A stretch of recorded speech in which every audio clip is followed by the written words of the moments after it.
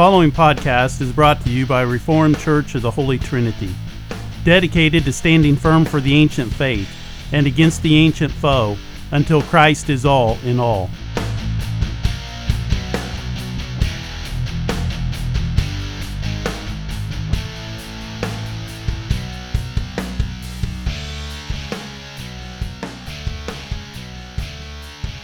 Thank you for listening to Standing Firm. We really appreciate you taking the time out of your busy schedule to listen to our little efforts to proclaim and to stand for the truth of God's Word. Although we deal with many disheartening topics, we want to be an encouragement to you to stand firm in the faith, no matter what our culture or the world around us is doing. It is a privilege to be in the service of God in any capacity, be it big or small. So be encouraged.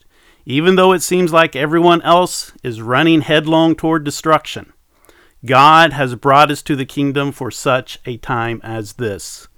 And whether or not we minister in small ways or big ways, God is working all things for His glory and our good in the salvation of the elect and ultimately the reconciling of the world. Today on Standing Firm, we're going to talk about some issues that are disrupting the peace and quietness of the church. And it's all because we have and are still yet failing to protect the purity of the church in doctrine and practice. In 1 Corinthians 15:33, we are warned, "Be not deceived. Evil communications corrupt good manners." Now, if you're using a modern translation like the ESV, it'll be rendered something like, "Do not be deceived. Bad company ruins good morals." Bauer's lexicon defines the two Greek words here as meaning bad company. Now, for those who are attempting to interpret Scripture through current culture, rather than making application of the text to current culture in its historical and grammatical meaning, this is not a reference to the iconic rock band known as Bad Company. Paul here is making a specific point upon the universal truth of God that immoral companions will corrupt you. The Corinthian church was not known for its purity, and Paul is simply reminding them that they will become like whom they associate with. Now, we are seeing this truth playing out in the modern church in America as we continue to see pastors and professors and musicians and even those around us in our immediate midst sliding into heresy and apostasy. We are often bewildered at the pace and the degree of this modern apostasy, but the reality of such would not be a surprise to Paul, or maybe even your grandfather, who would say that if you lay down with dogs, you are bound to get fleas. Now, what I do not mean is that we should become isolationists, where our goal and desire is never to be in contact with sinners. That's not what we're talking about. Jesus ate and drank with sinners, and so must we if we want to be evangelistic. But that does not mean that we participate in, accept, or affirm their sin. This also means that we do not join the rousing chorus of public sentiment or accept humanistic and unbiblical principles, doctrines, or practices. Yet, this is where we have dropped the ball for several decades. And what we are witnessing today is that the chickens are now coming home to roost. Now, there are several ways we have for several decades sowed the seeds that have now grown up into a postmodern jungle. And so I want to deal with a few of these heretical ideas that are plaguing the church in our society today.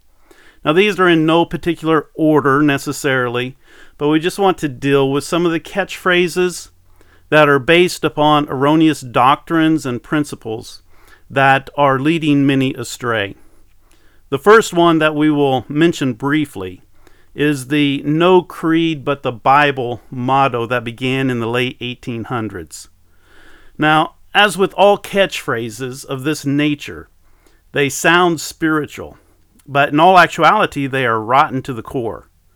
What was really being said, and is still being said today, is that we need to cast off the historical and Orthodox creeds and confessions.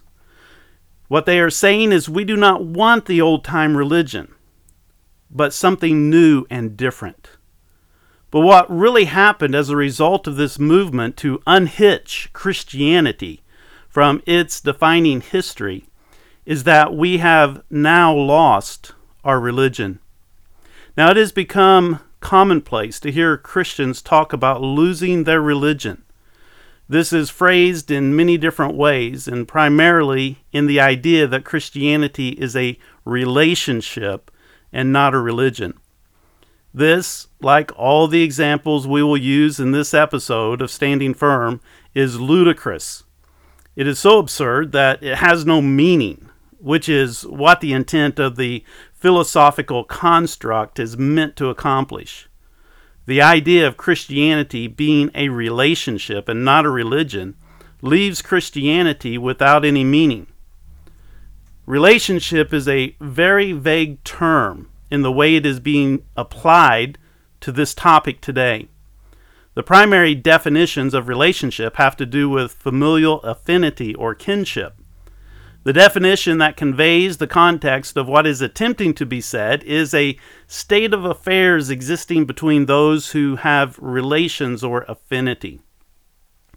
Notice that a relationship is a state of affairs. And what I would ask of those who are advocating this relationship over religion is, what exactly do you mean by a state of affairs between you and God or you and Jesus? Dictionary.com probably comes the closest to the way most people are using the word relationship today. Their primary definition is a connection, association, or involvement. Their second definition is a connection between persons by blood or marriage. And their third definition is an emotional or other connection between people. I am afraid what people are really communicating with their relationship over religion rhetoric is an emotional connection with Jesus, which, by the way, is so unbiblical that it should not need comment. But we live in a day, and we've declined so far in our society, both in the church and the civil realm, that we must address this nonsense because our whole society is governed by emotions. Christianity is not an emotion, which is simply a feeling. Emotion is psychic and physical reactions to being aroused or agitated, which begs the question, what are they even talking about then when they talk about a relationship instead of a religion? Well, there are numerous examples, but let's begin with a recent example. And there needs to be a little historical context, a little background as we lead into this. In 2013, Lauren Daigle released her first album. She's a Christian musician, and she released her first album titled Christmas, Joy to the World. It was an enjoyable collection of music for the holidays. Then in 2015, she released her first regular album titled How Can It Be?, containing one of my favorite songs, Trust in You. Just last week, her latest album came out called Look Up Child. Now, one of the things that I need to inform you about is that Lauren Daigle belongs to North Point Community Church, just outside of Atlanta, and whose senior pastor is Andy Stanley. Yes, the very same Andy Stanley who has recently said we need to unhitch the New Testament from the Old Testament, and who has reduced Christianity to the resurrection and the only real important scripture being the latter end of the Gospels and 1 Corinthians 15 and maybe a few other references to the resurrection. It's all part of this how low can you go trend in Christianity, resulting from it's a relationship, not a religion farce. So, in Lauren Daigle's new album, it contains a song called Losing My Religion. CBN News reported that Daigle commented on this song by saying, and I quote, "I think one of the things that I've learned, and one of the things that I'm embracing, is the freedom of taking off the checked boxes, the rules, and all those things that kind of muddy up what faith actually is. Going into the next season of life in the remembrance of being a child. A child isn't thinking realms of capacity. They don't think, can I do this or can I not? End of quote.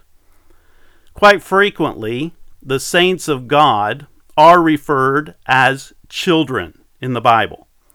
We are to be followers of God as dear children, according to Paul in Ephesians 5 and verse 1. Yes, we are to be followers of God as dear children, are obedient to their parents. But this does not mean that we are to be like children in every implication. Paul also states in 1 Corinthians 14:20, "Brethren, be not children in understanding. Howbeit in malice be children, but in understanding be men." We are not to think like children and be carefree like children. Paul calls us to maturity in Christ, but notice what her understanding of losing her religion for a relationship means. She says it is the freedom of taking off the checked boxes, the rules, and all those things that muddy up what faith actually is. Well, what is faith actually then? Because James says that faith without works is dead. And then she compares it to a childlike state that is absent the thinking realms of capacity, because they do not think about right and wrong, which she phrased as, can I do this or can I do that? But if that's not clear enough, her song, Losing My Religion, contains these lyrics. In parts of the song she says, I have been an actor on a stage, playing a role I have to play. I'm getting tired, it's safe to say, living behind a masquerade. No more performing out of fear, trying to keep my conscience clear. It all seems so insincere, I'd trade it all to meet you here. I'm losing my religion, I'm losing my religion, I'm losing my religion, I'm losing my religion to find you. And then the bridge goes, I'm losing my religion and finding something new. I need something different, and different looks like you. I'm losing my religion and finding something new, 'cause I need something different, and different looks like you. End of quote. An actor on a stage, role-playing, and she is tired of it, so she is leaving behind the masquerade. Combine this with the statement that it all seems so insincere, and this sounds like someone who is never regenerated. Therefore, she needs something different, and she is looking for something new. She is losing her religion in order to find a quote-unquote relationship.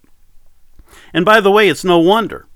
Let's consider the definition of religion as it appears in Webster's 1828 dictionary, where he defines it, and I quote, in its most comprehensive sense, includes a belief in the being and perfectness of God, in the revelation of His will to man, in His obligation to obey His commandments, in a state of reward and punishment, and in man's accountableness to God, and also true godliness or piety of life, with the practice of all moral duties.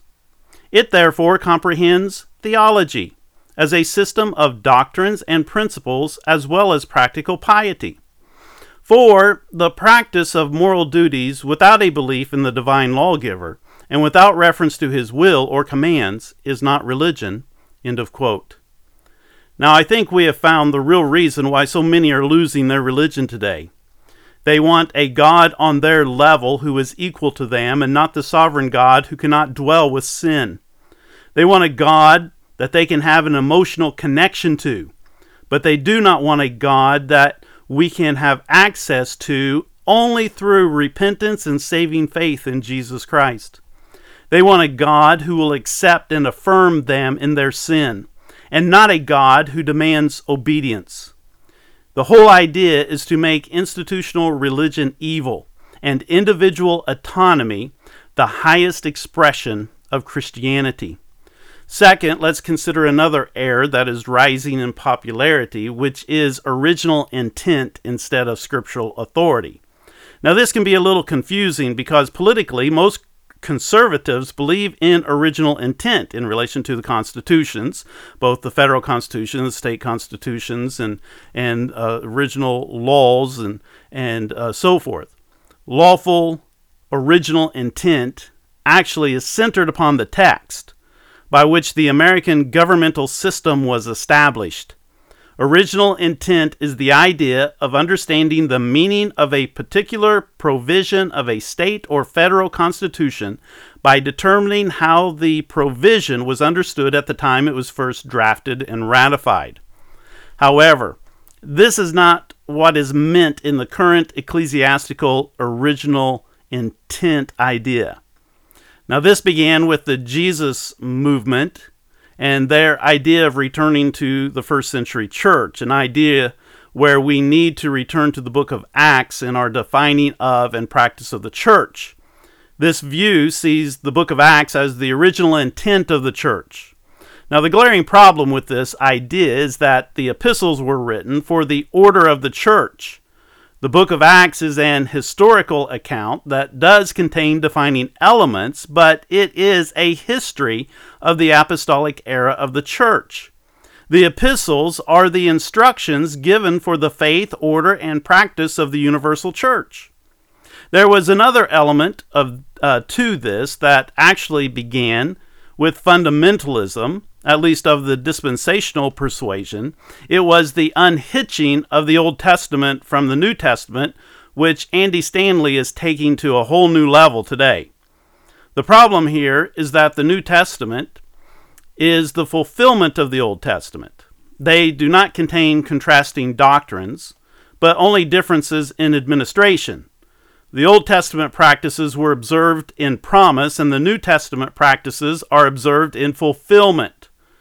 The problem with this unhitching is that the Bible, both the Old Testament and the New Testament, is the progressive revelation of God. A foundation and framing is not a house, but you cannot unhitch the foundation and frame from a house. They depend upon each other and are part of the whole. What this does is that it separates Christianity from Scripture. Some are content with the New Testament. Others, like Andy Stanley, are good with a few verses from the Gospels and 1 Corinthians 15. But there is also arising a new application of these dismissing principles. This last one is being used by radical egalitarians and other Scripture-dismissing activists, and it is the most radical and dangerous of them all. All the ones that have came before it, this one, of course, is a whole new level. Now, this rising premise is original intent based upon creation.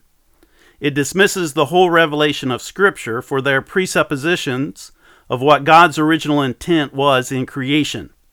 What this idea fails to acknowledge is that God's revelation in Word was given for the very purpose of restoring and reconciling the world back unto Himself and His original intent. But this phony original intent message is one that rejects everything God has said on issues like the family, the church, and civil government based upon their desires for the creation intent that's based upon their own presuppositions. Instead of acknowledging and worshiping God, they are using the so-called idea of original intent to worship and exalt the creature over God and His purpose and will. For example, they do not have to listen to the inspired words of Paul in Ephesians 5 because Paul's words are not God's original intent, but momentary bandages due to man's rebellion against God's original intent for complete equality. They do not have to obey Romans 13 because, according to their presuppositions, God did not intend for man to be ruled by other men. They do not have to follow Romans 13 because God did not intend for mankind to be instructed by pastors because everyone is to be a king and a priest. Now, we need to be careful here and not become reactionary to the current trends because the Bible does talk about relationships and even describes the Christians standing with God through Jesus Christ as children to a father, servants to a master, subjects unto a king, and a wife unto a husband. But this does not mean that Christianity is centered and primarily focused on the relational in terms and conditions that pertain to equals in an emotional connection. The problem with the relational emphasis today is that it is based upon an egalitarian concept of two equal parties in a romantic relationship. However, this is not the way the Bible presents our relationship to God. First, we are not even able to come into relationship to God on our own. This relationship is based upon God condescending to us and not us rising up to God. It is only through the merits and work of Jesus Christ that we have access to God. It is not by our merits or our works. Second, we have already mentioned these descriptions of our relationship to God, like that of a father and a son. Notice God is higher. He's higher than, and the authority, and he is the authority over us, just like the example of a master and a slave, a king and his subjects, and a husband and his wife. It is the husband and wife analogy that everyone focuses upon today because we live in an egalitarian age. And to them, this is not just a statement of emotional connection, but of equality. When you are equal, you do not have to obey the terms and conditions of the relationship that have been imposed upon you by the higher than, because you yourself have the authority to define them just as much as the other party. Therefore, we can rise up and declare that Christianity is not about obedience, because we no longer view marriage covenant as a covenant where the wife pledges to love and to obey. It's not about obedience, but a love that is defined and practiced as an emotional connection, a feeling of ecstasy, a euphoric state, a euphoric spiritual state that is based upon individual inspiration, that is so intoxicating, it puts us in a trance where we are exalted to the heavenly. It is in this sense that we can say that the modern idea of relationship is heretical. Remember our definition of religion earlier in the podcast. Christianity is a belief in the being and perfectness of God, in the revelation to His will to man, in His obligation to obey His commandments, in a state of reward and punishment, and in man's accountableness to God, and also true godliness or piety of life, with the practice of all moral duties. It therefore comprehends theology as a system of doctrines and practices, as well as practical piety. For the practice of moral duties without a belief in a divine lawgiver, and without reference to His will or commands, is not religion. This is true Christianity. But isn't this the point that those who are rejecting the authority of Holy Scripture are trying to make? They are creating something new that is not the religion of Jesus Christ, but their own emotional connection to a free love hippie Jesus, where love is love. Thank you for listening to this episode of Standing Firm.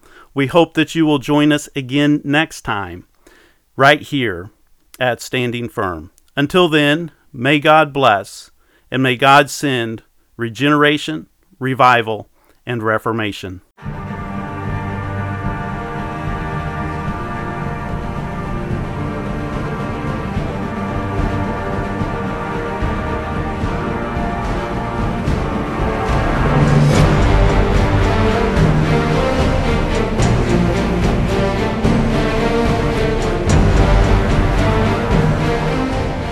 Thank you for listening to Standing Firm.